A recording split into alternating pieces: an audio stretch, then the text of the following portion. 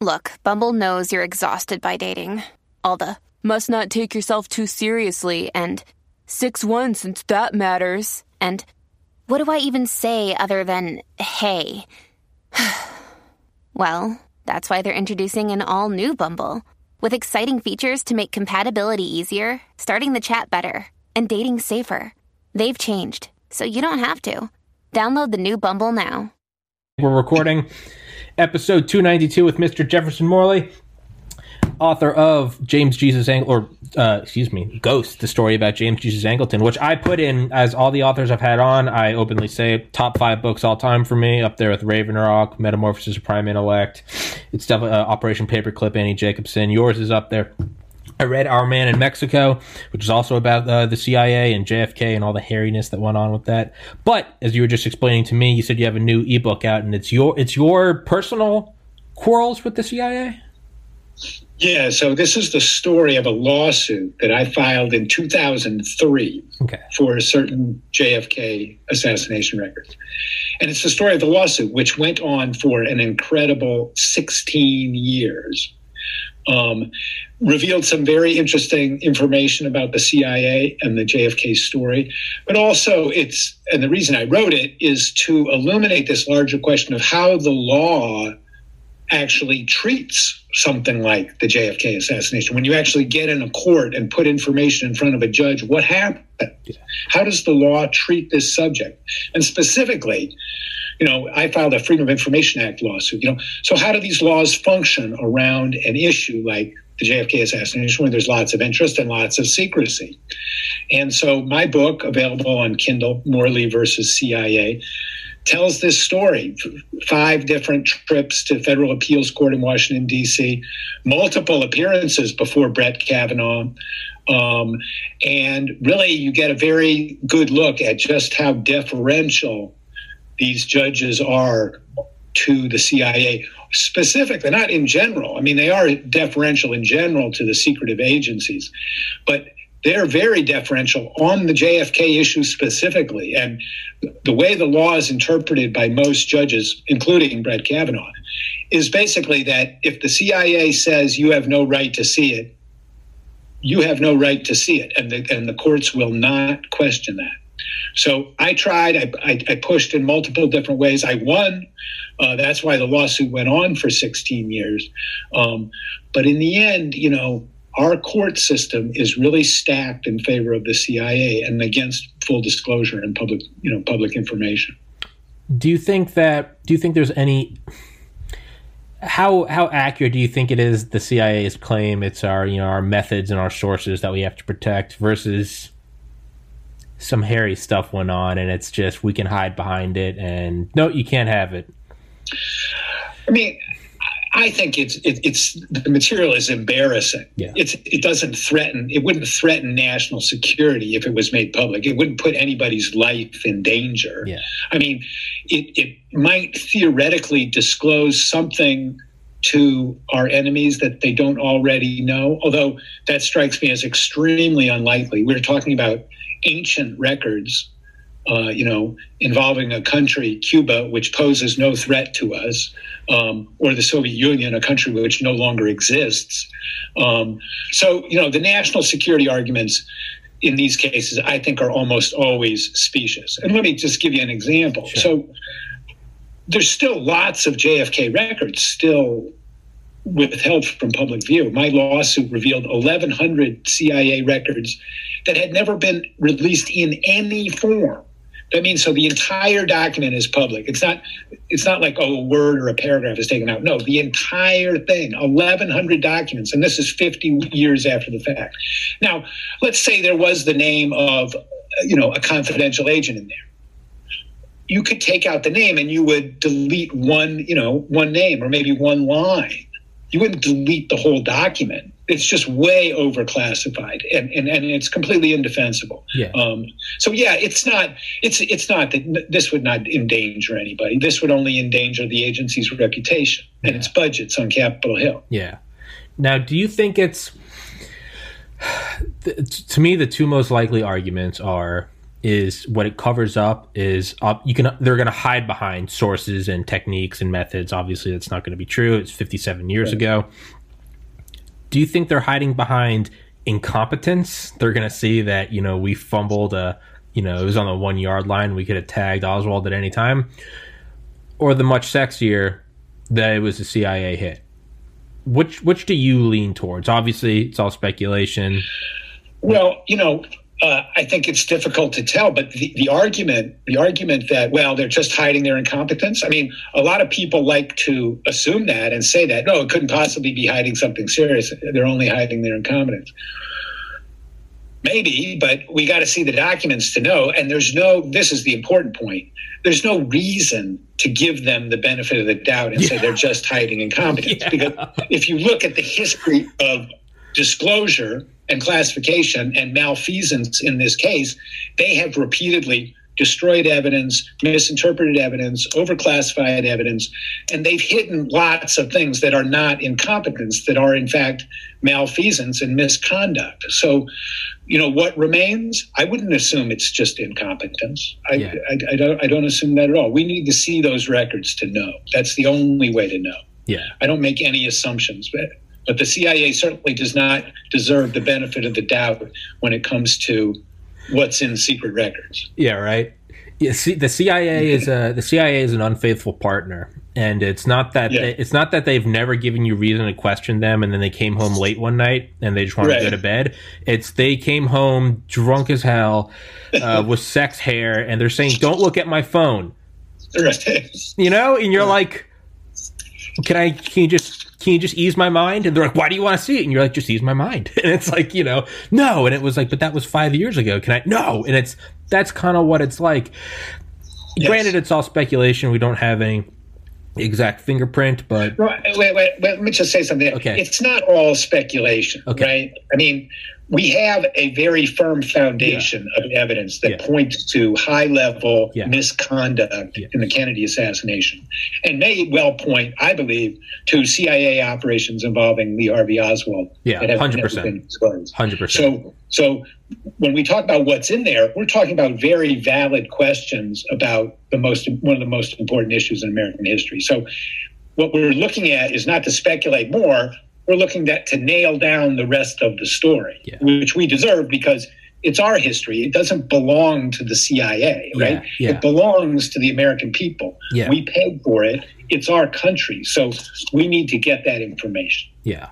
And as I read more of these books and have been looking at them for years and learn more about the CIA and everything, I mean, the most harped on one is Operation Northwoods. But I mean, everything they do, man, and then to top it all off, Angleton's just sketchiness around it all. Just his weirdness, his dodginess, what CIA is a big mansion and I don't know every room, whatever the loose quote is, which is the weirdest quote you could ever give. Like, again, back to the unfaithful partner. This episode is supported by FX's Clipped, the scandalous story of the 2014 Clippers owner's racist remarks captured on tape and heard around the world. The series charts the tape's impact on a dysfunctional basketball organization striving to win against their reputation as the most cursed team in the league. Starring Lawrence Fishburne, Jackie Weaver, Cleopatra Coleman, and Ed O'Neill.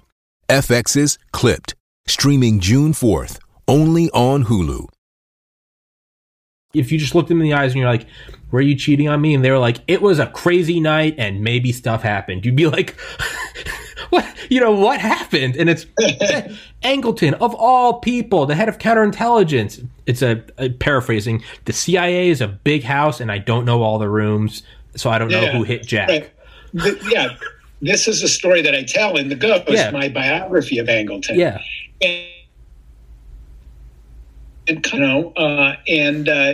He was in a position to know, and he was, if he says, I'm not going to quite say what was going on here, in terms of the Kennedy assassination, we should absolutely take that seriously. Yeah. Yeah. It seems, for everyone listening, as I said at the beginning, The Ghost by Mr. Moore, and Man in Mexico will both be in the description and the top comment. Excuse me. CIA putting a hit on me. Angleton was the highest placed guy. He knew all of this, and he did move around like a ghost, and he was in with J. Edgar Hoover, and he did have, if there was anyone that would be able to do this, and it's what I've thought for a long time, and your book kind of drove it home, is that he could have built in plausible deniability into the very fabric of the plot, to where it's not that only two people in the world know, it's that I don't think there are documents. I think that there's probably crumbs leading. This is my personal speculation, but I think that's exactly right. That's exactly right, because covert operations, as one agency hand once said, are designed to be secret from conception to eternity. Yes. Right. So if you're doing that, you never would write anything down. Yeah. Right. If that's your, so, you have to look at the secondary effects of a secret operation. And that's where you can see evidence of the operation. It's not going to be described to you, but it's going to be referred to in other areas. And one of the striking things about the JFK story, and what we've learned in the last 20 years especially, is just how intensive the CIA surveillance of Lee Harvey Oswald was before the assassination, right? And again, another point to my friends who say, well, sure, he defected to the Soviet Union, so of course they paid attention to him, but they really weren't interested in him, it's said. They really didn't. There's two things to understand there. One, the people who say that are not really familiar with the records, because what the records show is that interest in Oswald intensifies over time from 1959 to 1963. Yeah. He defects to the Soviet Union in October 1959. The CIA opens a file on him within a week of that, and Angleton specifically opens the file. And so for the next 4 years, they're watching him as he goes here and there. And, whenever his name comes up, his information about him is forwarded to the very top of the CIA, to Angleton's office. So, the idea, well, they weren't really paying attention to him, that's a complete misunderstanding of how the CIA worked. If they were keeping track of Oswald and they were interested in him, and they were, from 1959 to 1963, the CIA counterintelligence office collected 45 to 50 documents on Lee Harvey Oswald, the very obscure man who nobody was allegedly interested in. And so they knew a lot about him, and their interest did not diminish over time. Their interest increased over time. So idea that they were paying attention to him, but they didn't really care about him, that's just not true. They were really using him for intelligence purposes. Yeah. And that's really the new reality that we've come to understand in the last 10 or 15 years. Yeah. And that's an important point. And there are 2 points, or I guess one of them, it's just from the book, is who was it that asked, did we have any men in Dallas? Who was it that posed that question?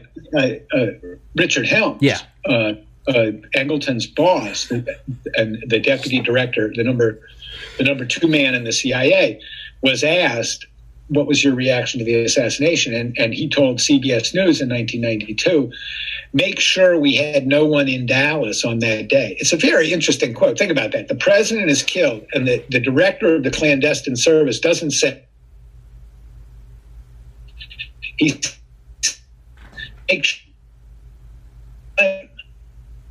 well, why would you say that? Why would you say that? It's the same thing with Angleton, right? I mean, the mansion. Yeah.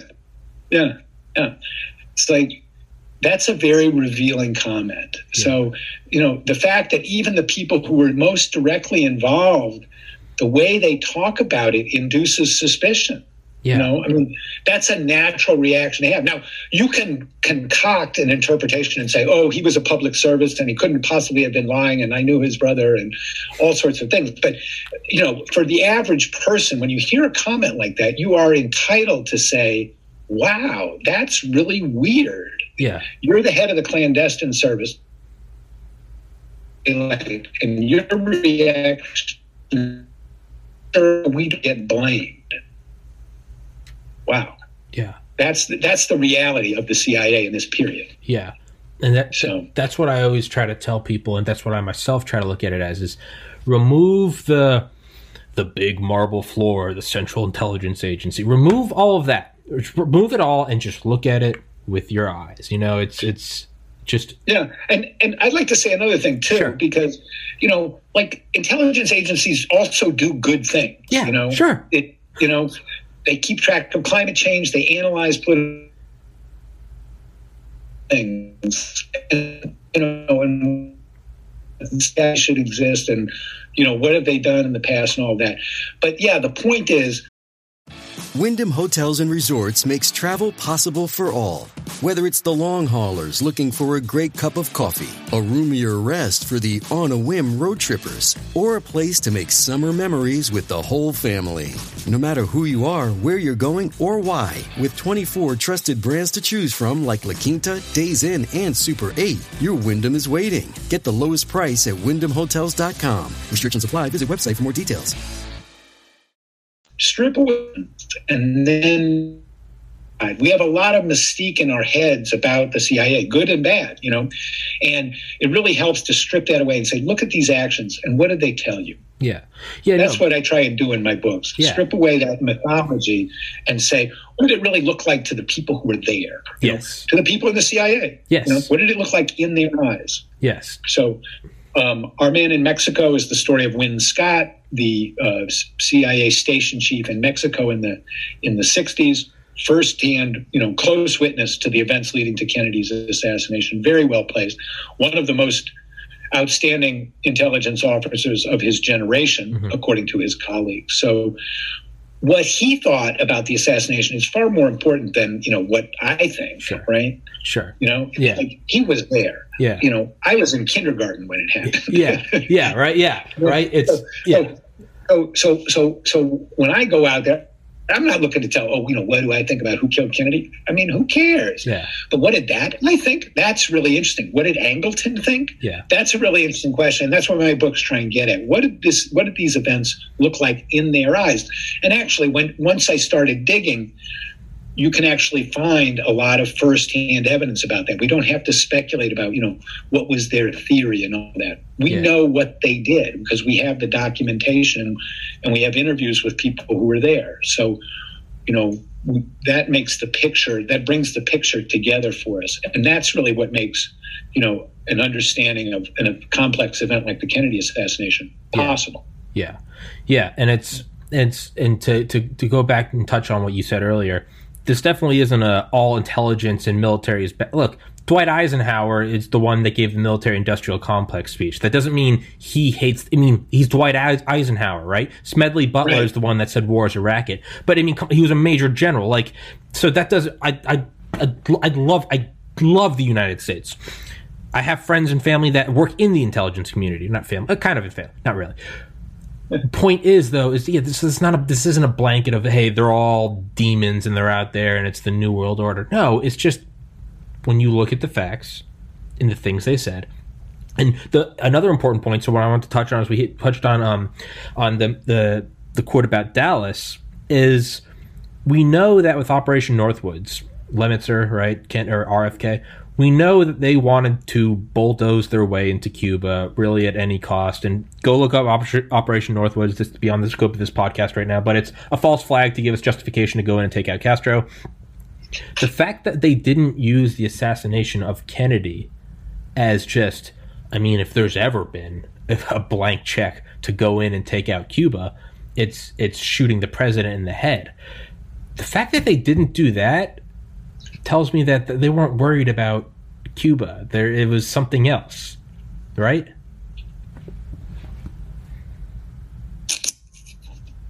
Mr. Morley, you there? Oh, you broke up. Say that again, Tommy. Sorry, you broke up there. Yeah, you broke up for a second too. The fact that they didn't use that. You froze a little bit. I missed the last comment. Okay. It's the fact that they didn't use the assassination of Kennedy as a blank check to go in and just bulldoze Cuba. To me, that says that it was independent. It had nothing to do with him, right? That's what gets a little hairy. And didn't Castro say it too? I hate systems, not men.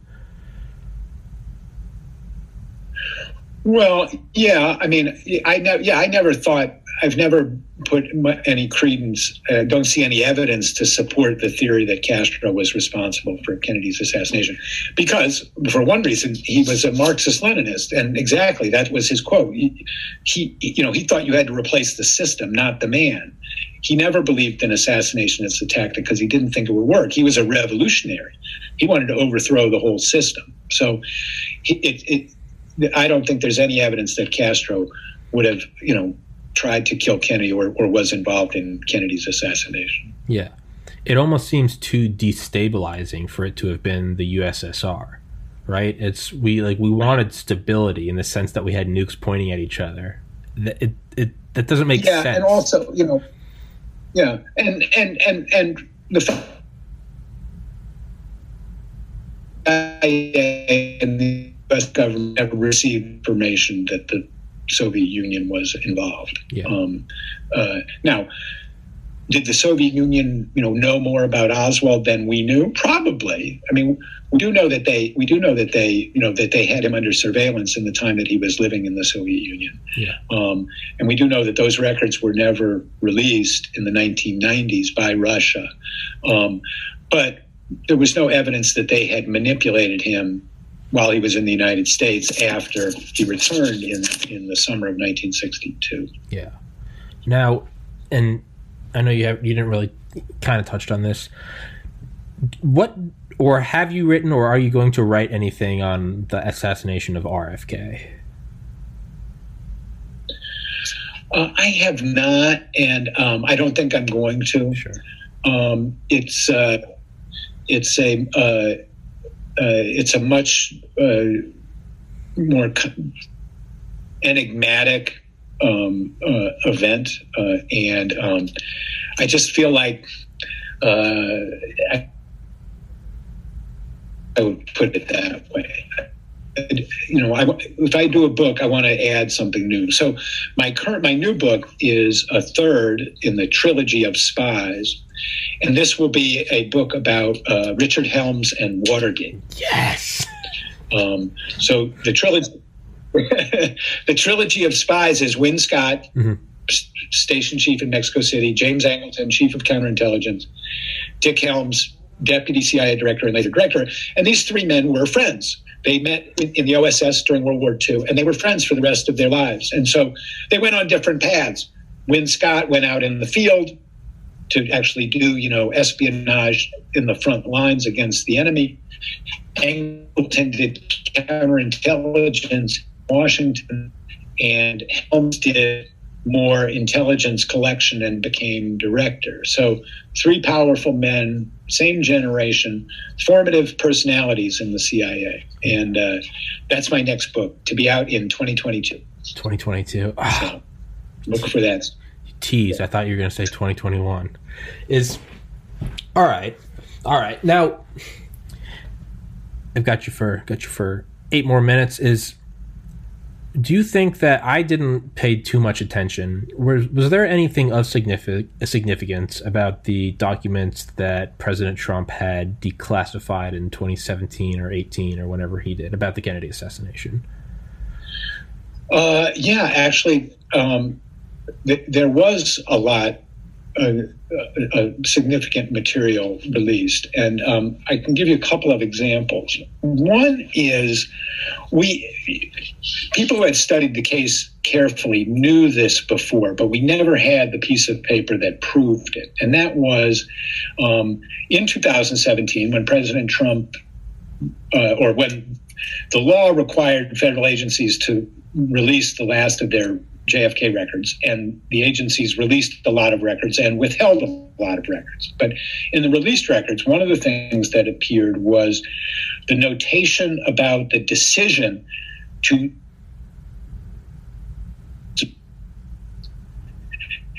and this is one indicator of just how closely they were watching him, which was within a week of his defection to the Soviet Union in November 1959. The CIA opens a file on him. Angleton's office opens a file on him. And they simultaneously decide that they're going to open the mail of his mother. Okay? Now, this was an illegal mail surveillance program started by Angleton called Lingual.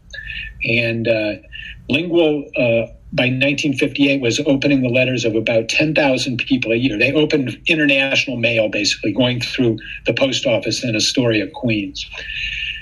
So Oswald had been in the Soviet Union for about a week, at which time the CIA decided, we are going to read this guy the mail of this guy's mother. Okay, that's how interested they were in him. So, Tommy, if I'm interested in you, right, I might go look and check you out. But if I'm reading your mother's mail to you, you know I am really interested in what's going on in your life. Yeah, right? yeah. That's how interested the CIA was in Lee Harvey Oswald 4 years before he allegedly killed President Kennedy. That document. So we knew that before. People who had studied the case knew that before. But now we got the list of when that happened. And it happened on November 9th, 1959. So that was the week that they opened his CIA file. That's one of the things that we learned. Another thing was we got the file of a man named Birch O'Neill. And Birch O'Neill, we now know, was one of those aides to Angleton who handled the Oswald file before the assassination. And he handled it for 4 years. We got his file. And we see what he was doing in 1959 at the time.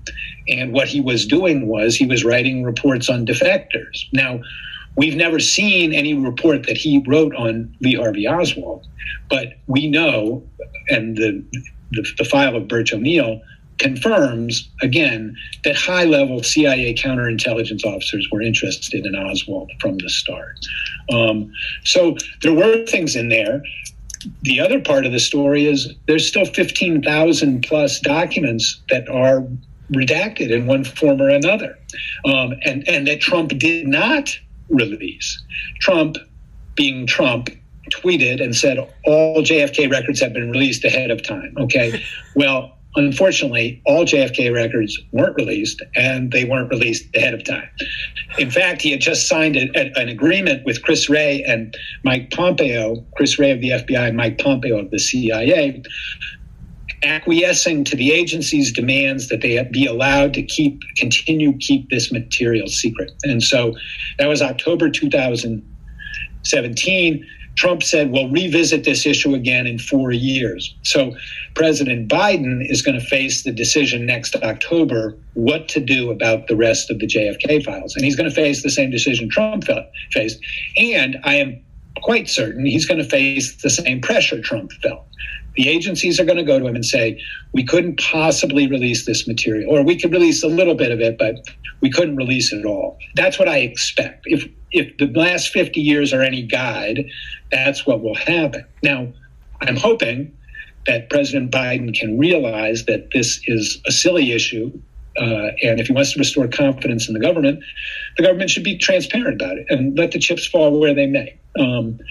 That's the challenge. That's the JFK challenge for 2021. Will those documents be made public? Are we... Now, and then to go back to your point, Tommy, you said before, so are they hiding something that's just like, just embarrassing, or are they hiding something, deadly secret? I mean, there might be a deadly secret in there. I think it's more likely that they're hiding embarrassment, and they're hiding leads that point to, CIA misconduct. And I think around this fact that the cover story that Lee Harvey Oswald was this guy who nobody knew anything about, and he came out of nowhere and he shot the president, and gee, we're sorry, Mrs. Kennedy. That's BS, okay? Yeah. He was very well known and was an astonishing, atrocious intelligence failure, the causes of which we still don't know. Yeah. I'm slowly just beginning to fully believe what they are covering up is a 35 millimeter film of LeMay, Lemitzer, Angleton, and LBJ smoking cigarettes, drinking whiskey, and they're going, yeah, let's kill him. Where should we kill him? Let's shoot him in the head.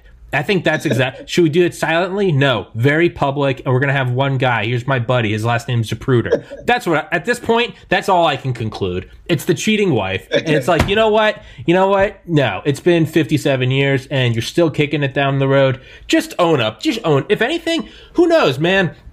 Maybe that would be an intelligence win for them, is because now we're going to look at them and go, oh my God, they really can do anything. But at this point, no. You know what? I think there's going to be another film of LBJ watching in real time from a helicopter, just going, "Nice shot, kid." That's what. At this point, that's where I am. I'm not even going to try to pretend otherwise anymore. Those aren't. Excuse me. Those aren't Mr. Morley's words. Those are mine. But it's for Thank you, Tommy. Yes, sir. For the record, those my guests do not. I do not speak for my guests. I rant like a psychopath on here. All right. He's a respected author. Me, not so much. But that's. I mean, but in all seriousness, at a certain point, it's going to be, like you said, covert from inception to the end of time. I think that there probably at one point was a handshake on the side of a highway somewhere, and that's it. And it was sealed. And we know about Oswald and Ruby. I think that there were probably other, again, all wild speculation on my part. I bet there were other people that, conveniently died. I think the whole thing was it was a puppet using a puppet using a puppet. And I think one man knew, and it was probably Angleton. Who knows? Maybe he regretted it. Maybe he didn't. Who knows? But I don't think we'll ever know. I think the roads, they keep splitting until they turn to dirt, and then it turns into a field, and then it's just the ocean. And there's no hidden cul-de-sac. I don't think we can know.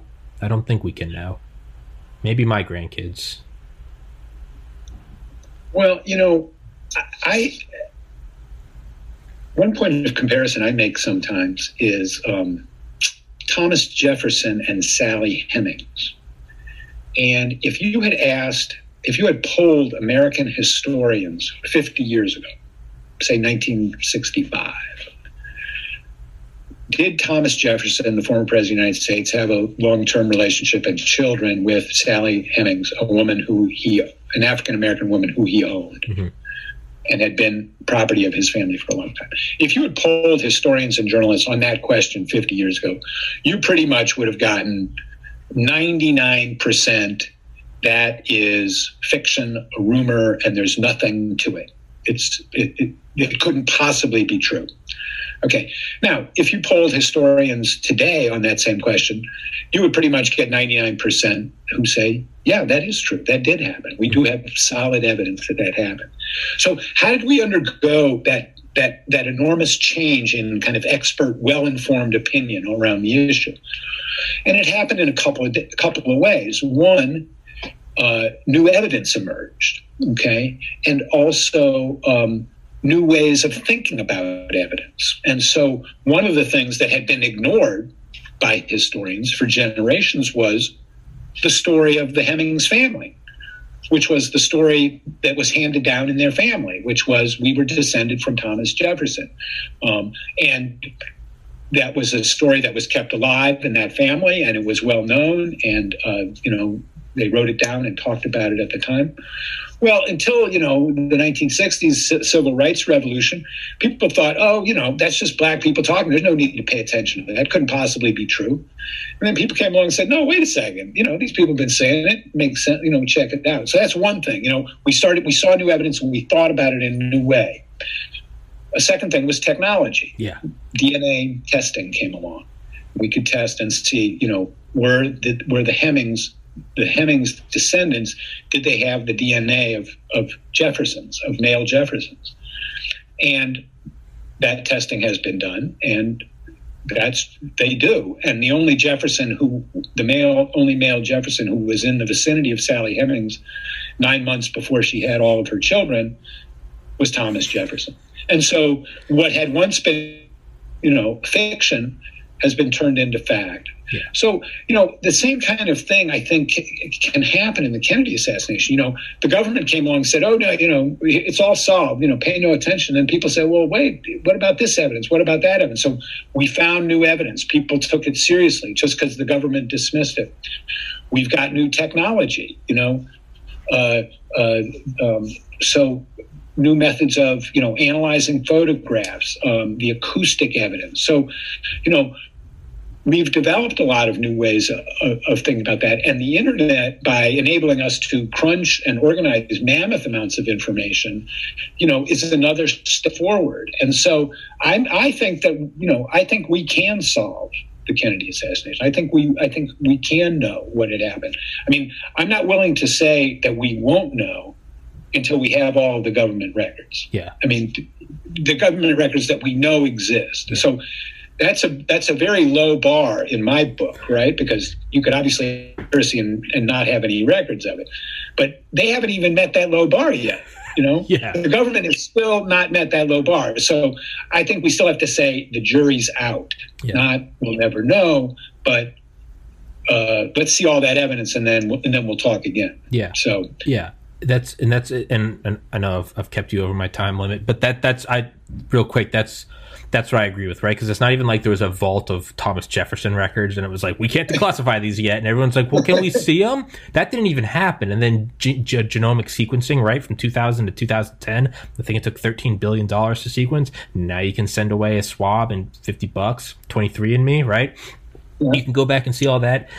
And the idea of the double helix, Franson and Crick, just discovering that while on LSD, the idea if you had said 100 years ago, there's this thing called DNA and it's in 70 trillion cells in your body, and they would have said, you're high, right? Give me what you're smoking. I think that we're going to, actually, yeah, you're getting my mind rolling. That's what it's going to be. There's going to be something where, just like with polymerase chain reaction, PCR, we can take a hair and essentially get the entire genomic library of a being, and in time you will be able to regrow that thing, right? Kind of like Jurassic Park. In a way, there will be. I'm now believe I'm doing a 180 in real time. Yeah, I think we're going to be able to look at this Zapruder film one day, and there's going to be something that is as alien to us right now in 2020 as genomic sequencing or the very existence of deoxyribonucleic acid in the 1800s. And they're going to be able to look at this Zapruder film, and with some quantum computer, some massive parallel system, they're going to be able to recreate it, and they're going to be recreate it in 3 dimensions and 4 dimensions. You're going to be able to scroll in just like imagine Google Earth on your phone in World War I. You would have been a god. You're going to be able to, in the year 2150, yeah, see, and that's, you can look right there, scroll, freeze, see, that's Oswald. But if you look over there, see that guy, former Navy SEAL. See that guy, Green Beret. They're on the opposing towers, and we never would have looked. And it's like, there are 7 shooters? It's going to be something absurd, right? It's going to be, no one knew there was a claymore on the back of Kennedy's seat, and that's what blows it, right? It's going to be something insane. Again, my words, not Mr. Morley's, but it's that train of thought. Yeah, you give me hope. I think we will. Now, will you and I see it? I don't know. But I think someone will see it eventually. Yeah. But, I've kept you over my 30-minute limit. So, Mr. Jefferson Morley. Guys, go grab the books. I have yet to recommend a bad book. And Ghost. Man in Mexico's good. Ghost, like I said, top 5 books all time. Legitimately recommend it. Off camera as well. I legitimately recommend it to people. If you like the CIA, you like counterintelligence, you like that whole shadowy world, let alone JFK, that's the book. It's creepy. That's why it's good, is it's unnerving. And I'm gonna grab Morley v. CIA, and I'll send you an email. I'll love to have you on again in January, February, whenever. I'll read that one, and then I'll have to go on the long wait until 2022. But let's revisit and talk about the JFK release in October 2021. That's going to be a big deal. Okay, it'll be very interesting to see what happens. So. All right. Well, I will. We're on the case. I'll email you after this, and we'll loosely plan on an October 2021 episode, and we'll get to the bottom of it. Tommy's podcast, you will see. This is where it's going to be disclosed. It is me and Mr. Morley. Mr. Morley, not me. It'll be me taking credit. But Mr. Morley, thank you so much, sir. Both your books as well. I will put the Kindle version in the description in the top comment. Thank you for being here, sir. Thank you, as always, for putting up with my insanity. And, I mean, really, I can't say enough, man. I love Ghost. I truly love Ghost. It's fantastic. Thanks for having me, Tommy. Yes, sir. You have a wonderful Christmas. Merry Christmas. God bless America. Stay safe, everybody. Thank you again, Mr. Morley. Take care. Bye-bye.